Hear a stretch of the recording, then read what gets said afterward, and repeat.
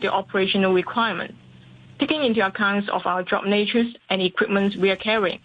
You're listening to the news on RTHK. An international station for an international city. This is Radio 3.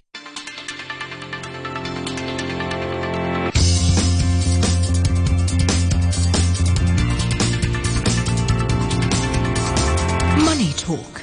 Good morning, the time's 8:03 and welcome to the start of a holiday-shortened week here in Hong Kong. This is Monday's Money Talk on Radio 3 and I'm Peter Lewis with the day's business and finance headlines. President Xi Jinping will attend celebrations Friday to mark the 25th anniversary of Chinese rule, and he will also attend the swearing-in ceremony of Hong Kong Chief Executive John Lee. Ahead of the visit, it was reported that China's liaison office has asked foreign business chambers in Hong Kong for their opinions on how to revive the city's economy in a series of listening sessions. The overwhelming message from chamber heads was to end quarantine requirements for travellers to the city altogether as soon as possible. Major US companies with healthcare plans covering abortion, including Disney, JP Morgan, Amazon and Facebook owner Meta, have told staff they'll cover employee travel expenses for abortions as millions of US women face restricted access. It follows a landmark US Supreme Court ruling on Friday that overturned women's constitutional right to abortion. The ruling could increase companies' pay and benefit costs and create chaos for employers that typically operate in multiple states. Last week, global stocks notched their first positive week of the month after falling into a bear market the previous week. The FTSE All-World Index jumped 2.6% Friday, taking its gains for the week to 4.7%, but it's still down almost 19.3% from last November's record high. On today's Money Talk, we're joined by LaShar from BBVA and Sam Favreau at Mandarin Capital. With a view from mainland China is Ben Cavender of the China Market Research Group. And don't forget to get in touch with your questions or comments. You do that by texting 63 93 59 25, emailing moneytalk@rthk.hk. You can post on our Facebook page, Money Talk on RTHK Radio 3, or tweet us at Money Talk Radio 3. Money Talk on RTHK Radio 3.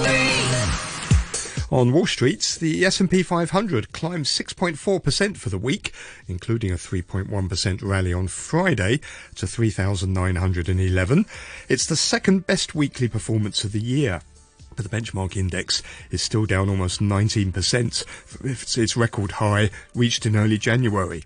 All 11 sectors of the S&P 500 ended Friday in positive territory, and 96% of the companies in the index closed higher. The Dow stormed 823 points higher to 31,501, taking its weekly gain to 5.4% in its first weekly advance since May. The Nasdaq Composite snapped a 3-week losing streak, rising 7.5%, its largest weekly gain since March. On Friday, it surged over 3% to 11,608. The Pan-European Stock 600 index rose 2.4% last week, and London's FTSE 100 was up 2.7% over the 5 days. Hong Kong shares rallied on Friday to cap a positive week for Chinese stocks, with tech firms leading the way. The Hang Seng Index advanced 445 points, or 2.1%, to 21,719. That's the highest level since the 10th of June. For the week, the benchmark index climbed 3.1%. And the Hang Seng has rebounded now almost 18% since hitting a 2022 low in middle of March. The Hang Seng Tech Index rose 4.1% on Friday and by the same amount for the week. On the mainland, the Shanghai Composite gains 0.9% to 3,350. For the week, it was up 1%, and the index has rallied 16% since hitting a 2022 low on the 26th of April. In the commodities markets, Brent crude oil was flat last week. It starts today about 1% lower at $112.02 a barrel. Gold is up at $1,834 an ounce. Industrial metals are on track for their worst quarter since the 2008 financial crisis. Copper fell 7% last week to a 16-month low. Tin tumbled 21%. last week. And US government bond yields have declined markedly over the past couple of weeks as fears of a recession come to the fore. The yield on the benchmark 10-year US Treasury note stood at 3.14% on Friday, up 5 basis points on the day, but down nearly 34 basis points from an 11-year high hit on June the 14th. The US dollar index was 0.5% weaker over the last 5 trading days. The euro this morning trading at $1.05.5. The bucks at 135.9 Japanese yen. Sterling is trading at $1.23 and 9 Hong Kong dollars and 65 cents. The Chinese yuan is at 6.68.5 in offshore markets, and Bitcoin has rebounded to 21,100, and we're getting off to a good start around Asia Pacific markets this morning. The ASX 200 in Australia is up just over 1%. Similar story for the Nikkei 225 in Japan. The Kospi in South Korea up about 0.75%. And futures markets pointing to a gain of 150 points for the Hang Seng at the open this morning.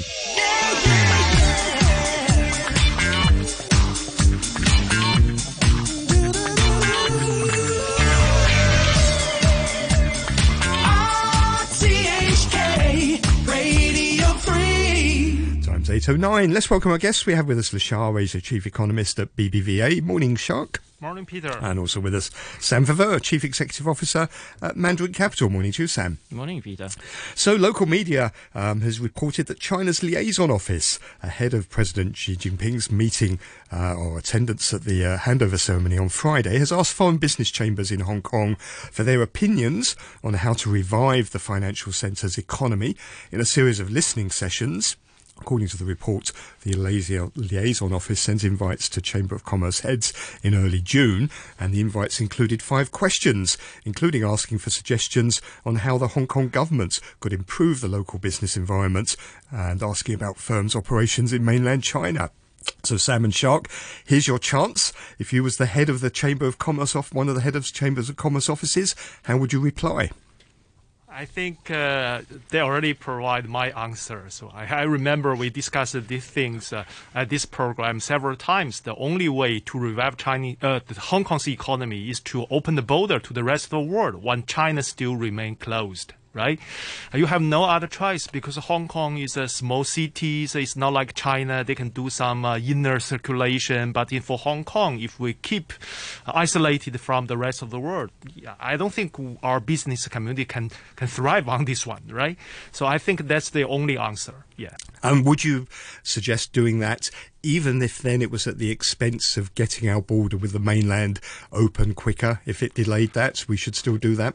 I think that's mainly due to the Chinese policy, right? If they choose to do that one, we don't have other choice. We have to open the border with the rest of the world, and then we try to find ways to open the border to China. Yeah.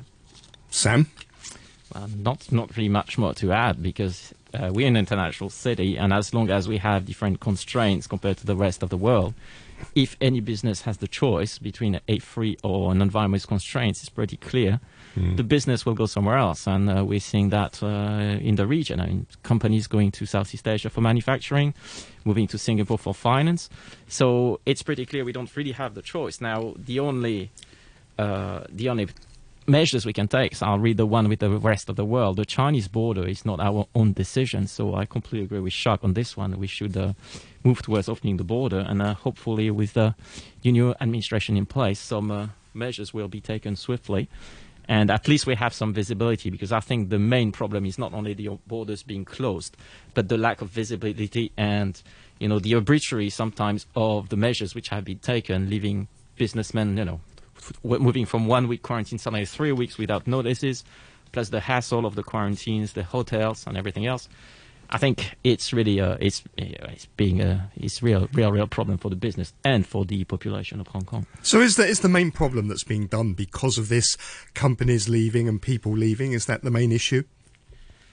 I think it's a main issue, and it's also a drag for the domestic economy, because we are an open city, we live out tourists, we live out of services, so we need the people to come and we need the people to invest, and we need to open the borders for that. Do you think, Shark, those people though will come back once the borders do reopen? Will these companies come back?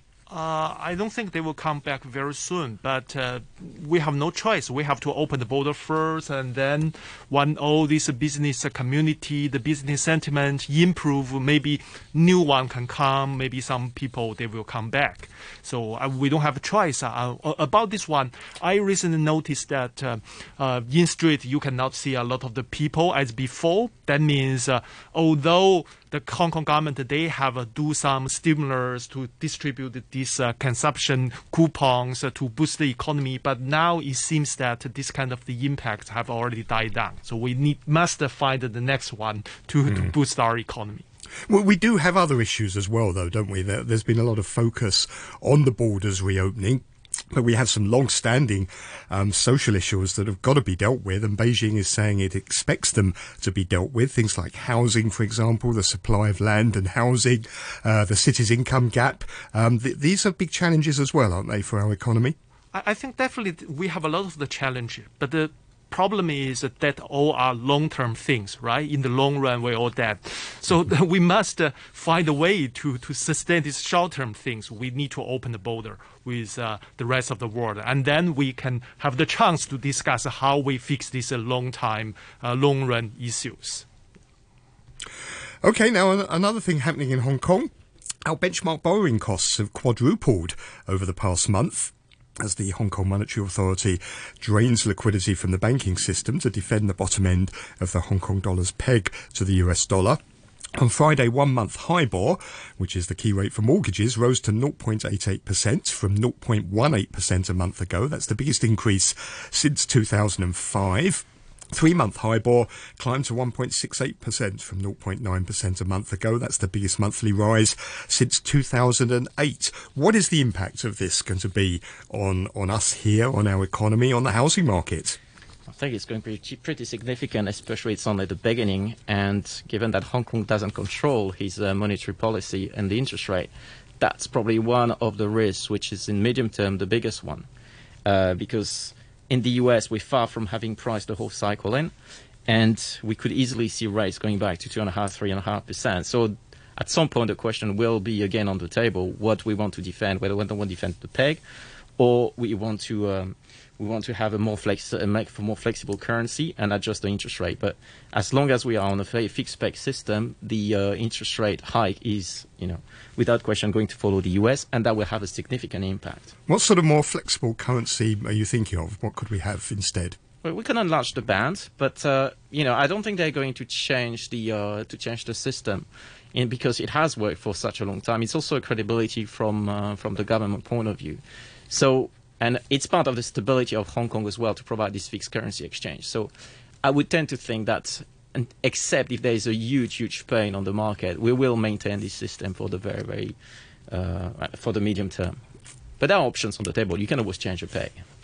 I fully agree with Sam on this one, because that one, the linked exchange rate is in this basic law. I don't think the Hong Kong's government or even the Chinese central government, they want to change that one in short time, unless we have a big financial crisis, right?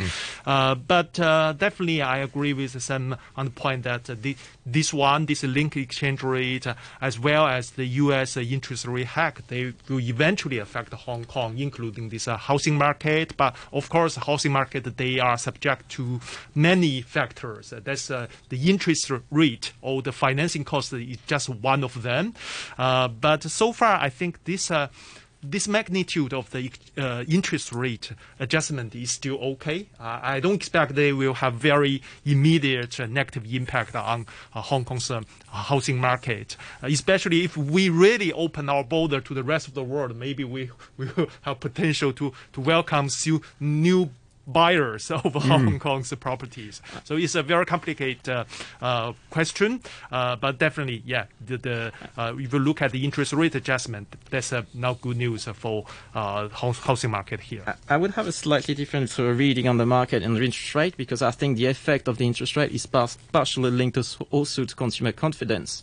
And we're also seeing on the high-end market of the housing, people starting the market's starting to slide because of the people moving out. So on the real estate market, you have clearly a increased supply of the high end, increased rates, and a deteriorating sentiment So the increase of this interest rate could actually demultiply because of this sentiment effect. So let's see how it moves. But sentiment is a big thing in these markets as well. Given that US interest rates are likely to rise a lot further this year, and therefore HIBOR is quite likely to go up a lot more as well, what can we do to mitigate the impact of this on the economy? I don't think we can do anything on this interest rate side, but as we discussed, first we need to open the border to the rest of the world so that we can have new money inflow, we can have this new business flow in. Secondly, I think that definitely the Hong Kong government, they can think about how to boost the local economy. They can do a lot of things, including extend this consumer coupon program. And they can devote more resources in this infrastructure investment to keep your local economy at a decent rate. Yeah. Okay. Lots of recession talk at the moment, isn't there, around the world now? People seem to be getting more and more concerned that these interest rate rises are likely to tip us into recession, except maybe in China. President Xi Jinping said last week that he's going to defend this 5.5% growth target, and that he was going to go all out to achieve it. Now that's maybe a bit of surprise because I'm hearing many analysts saying that target's out of reach. Can it still be achieved, do you think? I think if we are looking purely from a consumer demand side, it's going to be very, very challenging. So you would have to expect some kind of step measures to come out and to fill in the gap. So I think we will have to see some kind of announcements within the next 6 months to make sure that these initiatives are taken to stimulate the economy, because we still have stop and goes everywhere in China. So it's very difficult to plan for 5.5% growth, knowing where we're starting from. Now, for the overall recession landscape, I think people have been too used to so much liquidity. But the markets, the reality, the economy is still very, very strong in the US, and the market's still very tight. So I would be very surprised if we see the Fed pausing at this stage, because the real problem on the market is money supply at the moment. It's not recession. Yeah, I think on this one, President Xi Jinping, maybe he just mentioned this 5.5 official growth target, that he just want to mobilize this local government people to do things, because now we are just in the middle of the year. If you just say, okay, this year we have this pandemic attack, then you can let it go. Then I'm afraid that the economy will be very, very bad. Okay, that's why he wants to mobilize people to please still take these target theories, try your best to achieve that one. But whether they can achieve that one, personally, I think the chance is very, very low. So for the moment, our forecast for this year is only 4.5% instead of 5.5%. The problem is the means. How can they achieve the local governments? Because the demand is very depressed, and that's going to be very, very long term to reinitiate. And the financial flexibility they have, because of the amount of debt they have, is becoming more and more constrained. So, I mean, if it's purely down to the local governments, I think it's also a very, very dangerous plan, because if you want to stimulate an economy which is depressed, and you say, well, you need to achieve something, and you invest in any kind of investment which becomes non-performing, it could be a very vicious cycle in 2-3 years' time. But in fact, even at the local government level, they can make some choice. For example, they can choose to devote their limited resource to infrastructure investment rather than do this universal PCR test every day, right? So I think that at the local government, they do have some levers to make the balance. But of course, even they do their best, I don't think they can achieve this 5.5%. But the problem is infrastructure. You can build a road, then for the time you build a road, you make the economy grow up. At the same time, if the road leads nowhere and no one uses the road, it's a non-performing asset, which costs in the end. But that's the next year's issue. I agree. That's what I'm saying. The flexibility one, is not right? that much. So. Yeah. So. But isn't the where they've got to really focus is on boosting consumer confidence? Isn't that the number one challenge now? Because it seems that even though these lockdowns maybe are easing, there doesn't seem to be any rebound in consumer sentiment at all. Yeah, I think that's a big challenge to China, because people expect this kind of lockdown can come back any time, right? And at the same time, if you look at the job market, people facing high unemployment rate, people stop spending on their consumer goods, they stop buying their properties. So the confidence is the number one issue now in China.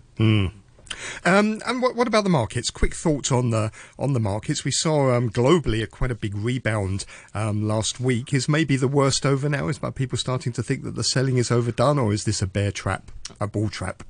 It's a bear market rebound, which there is a potential to go on for a bit more because the shock of the interest rate hike is actually, has been absorbed. I think people, as you mentioned, people are pricing the fact that there is a recession and the monetary policy might actually be not as tight as expected. I personally don't think it's going to be the case because growth and money supplies are actually linked, but not exactly the same thing. So I think we will revisit this risk of monetary tightening fairly soon. Plus, in Asia, you have the risk of, and we're seeing the risk of money outflow, which could actually, if it's going too quick, cause a lot of strains on the balance sheet of some countries, and could have a contagious effect in the region. And I mean, that was flagged by DHK. I mean, I think it was spot on.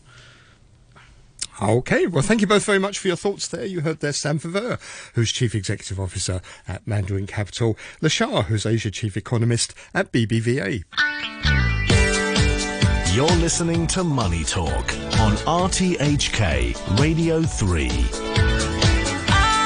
RTHK Radio 3. The time's 8:24. Let's go up to Shanghai and talk with Ben Cavender, Managing Director at the China Market Research Group. Morning to you, Ben. Good morning. Let me get your thoughts, first of all, on President Xi Jinping saying last week that he wanted to try and achieve China's growth target of 5.5%. Do you think it's achievable? I think it's certainly a very aggressive statement given the state of the economy here. So I'm somewhat skeptical that it can truly be achieved absent a major shift in stimulus coming from the government. So I think it sounds nice as a soundbite, and they'll probably really put the pressure on local governments to increase economic activity, but I still am skeptical that we can actually get there this year. Are you seeing any signs that the economy is now stabilizing and maybe recovering after the lockdowns that we've seen the last couple of months? I do think that, that towards the end of this month, there has been a little bit of a rebound. People are starting to get out and spend cautiously a little bit more. You're seeing more and more businesses thinking about how they reopen or kind of stabilize now that this fear of very serious lockdown is slowly moving to the back burner. But I think overall things are still awfully slow here. Consumer demand is still quite anemic. If you saw the 618 shopping data that came out, it really wasn't very impressive from a growth standpoint. Small business certainly is still hurting a lot. So I think we're moving in the right direction, but awfully slowly. And is that because they're fearful that maybe the lockdowns will resume again, or is it because they've had their incomes damaged and they just don't want to go out and do discretionary spending at the moment?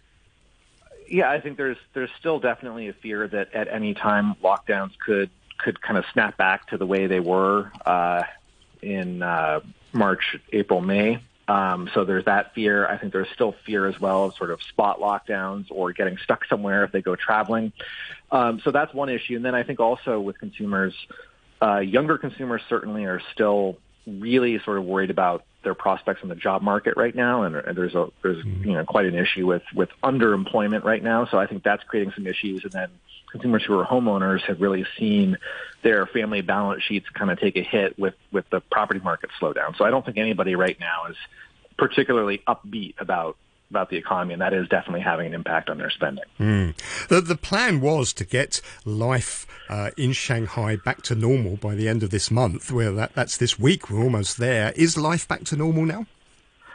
I would say it's not back to normal yet. Things are open. We're doing our every other day testing. Public transportation is open. But if you look at, say, the F&B industry, for example, virtually nowhere is it possible to dine in at restaurants. A lot of smaller shops and businesses are still closed. Malls have essentially been forced to open, and shops and malls have been forced to open. But actual business activity overall is still quite low. So we're not normal. But the case numbers in Shanghai have stayed at lower zero in terms of what they're finding out in the population at large. And so there's a sentiment going around that sort of starting in early July, there will be a true full opening, but I think it remains to be seen. And if there was a resurgence of cases, as we've seen, for example, in Macau in the last week, where they've now gone and mass tested everyone, I think they're on the third mass testing now and have locked down a lot of things, and we've seen a resurgence in Shenzhen as well. Is there a fear that this could happen in Shanghai and then you're back to where you started from? I think there's a fear. I think that they've been quite aggressive from a testing standpoint to try and prevent that from happening. So we've got our 72-hour green code, which effectively means we're testing every other day. And then I know certainly in my district, we've still been doing a full district test every weekend. So basically everybody in the city right now is being tested to a degree where they should be able to catch an outbreak and sort of contain it to a pocket fairly quickly. At least that's the theory that they're working on. But it'll be interesting to see how they maintain this testing regime, because it's getting a little bit old for a lot of people. Yeah, I was going to say, is there testing fatigue now? People are just getting fed up with being tested every week or every few days? I think people are getting fed up with it, and I'm seeing more and more instances of people getting stuck at the door to an office building or a mall because they've lapsed out of their 72-hour test window and kind of getting into fights about it. So I think people sort of are starting to feel that it's ridiculous. The other thing we're seeing happening is when the tests are actually administered, previously they were quite diligent in making sure that they were really getting into the back of somebody's mouth or nose to actually test for the virus. And now a lot of the tests really sort of seem to be cursory, and one questions whether or not they'd actually be effective in catching traces of the virus. Okay, well, Ben, thanks very much for that update. That's Ben Callender, who's Managing Director at the China Market Research Group. You're listening to Money Talk on RTHK Radio 3. Let's take another look at how the markets are starting the new week. In Australia, the ASX 200, that's improving now, up 1 1/3%. The Nikkei 225 in Japan is up about 0.9%. The Kospi in South Korea has rallied about 2/3%. And looks like we're going to see a rally of about 150 points for the Hang Seng at the open this morning. Thank you very much for listening this morning. Do please join me again tomorrow morning at 8 o'clock for Money Talk, back at the normal time. Back chat's coming up after the news with Jim Gould and Mike Rouse. The weather forecast, mainly fine, apart from 1 or 2 showers. Very hot during the day. Maximum temperature is going to be about 34 degrees, and the very hot weather warning is in force. Mainly fine and very hot tomorrow, then showers are going to increase gradually in the middle and latter parts this week. The temperature right now is 29 degrees and it's 80% relative humidity. Time's just gone 8:30. Here's Ben Che with the half-hour news. Health officials reported 1,917 new COVID cases yesterday, including 118 which were imported. The Centre for Health Protection said a class at St. Stephen's College in Stanley had been suspended for a week after 3 students and a staff member living in the dormitory contracted the virus. Here's the centre's Dr. Chuan Shukwan. We haven't discovered any connections with the previous infections among the students of St. Stephen's College. Of course, there are many cases in the community, and it's possible 2 sources of infection made their way into the campus. We need to investigate further to see whether the cases are connected. National Security Police say they've detained 2 men for allegedly publishing seditious messages. They say they made the arrest in Chengshawan and Chaiwan, and that officers seized electronic communication devices, military knives, and an imitation firearm.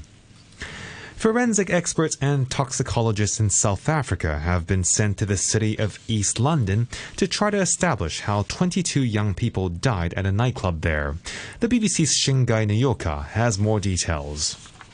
Police remain at the scene of the incident, in which the cause of these deaths remains far from clear. Officers responded to distress calls at Enyobeni Tavern in the early hours of this morning. Most of the victims were teenagers. South Africa's President Cyril Ramaphosa expressed his condolences to the families and called for a thorough investigation. The police have ruled out a stampede as the cause. There are suggestions that the revelers could have inhaled or ingested a toxic substance. NASA has made its first launch from a commercial site outside the United States. The rocket took off from the Arnhem Space Center in northern Australia and carried an observation platform 350 kilometers into the sky to study X-rays from the 2 Alpha Centauri solar systems. 5, 4, 3, 2, 1, go!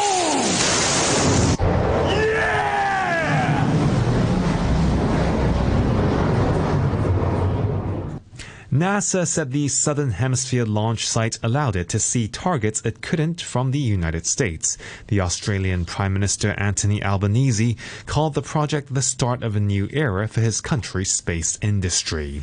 And that's the news from RTHK.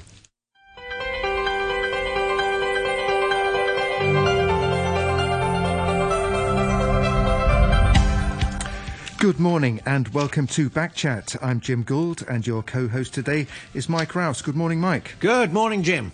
And we also have in the studio with us Mark Michelson, Chairman of the Asia CEO Forum at IMA Asia. Good morning to you, Mark. Good morning, Jim. And we'll also be joined on the line shortly by George Cortherley, Vice Chairman of the Hong Kong International Chamber of Commerce, because this morning our topic is prospects for a fuller reopening of the border, both with the mainland and the rest of the world, and possible changes to quarantine rules. The incoming Chief Executive John Lee has said he's working on plans to that effect, and he aims to review the current quarantine measures, including suggestions of allowing returning residents to isolate at home, or shortening the days required to be spent in designated hotels. The incoming Health Minister, Lo Chung-mau, has raised the possibility of reducing the quarantine period to 5 days or less with a closed-loop journey, which would entail travellers being able to go only to places on a scheduled itinerary. After 9:15, we'll look at the latest COVID situation in Macau. You can let us know what you think. You can leave a message on our Facebook page, Backchat on RTHK Radio 3. Email us to backchat@rthk.hk or give us a call on 233 88 266. Okay, Mark, good morning once again. So how are you feeling today? Are you feeling encouraged at all by developments in the past few days and what people have been saying, like John Lee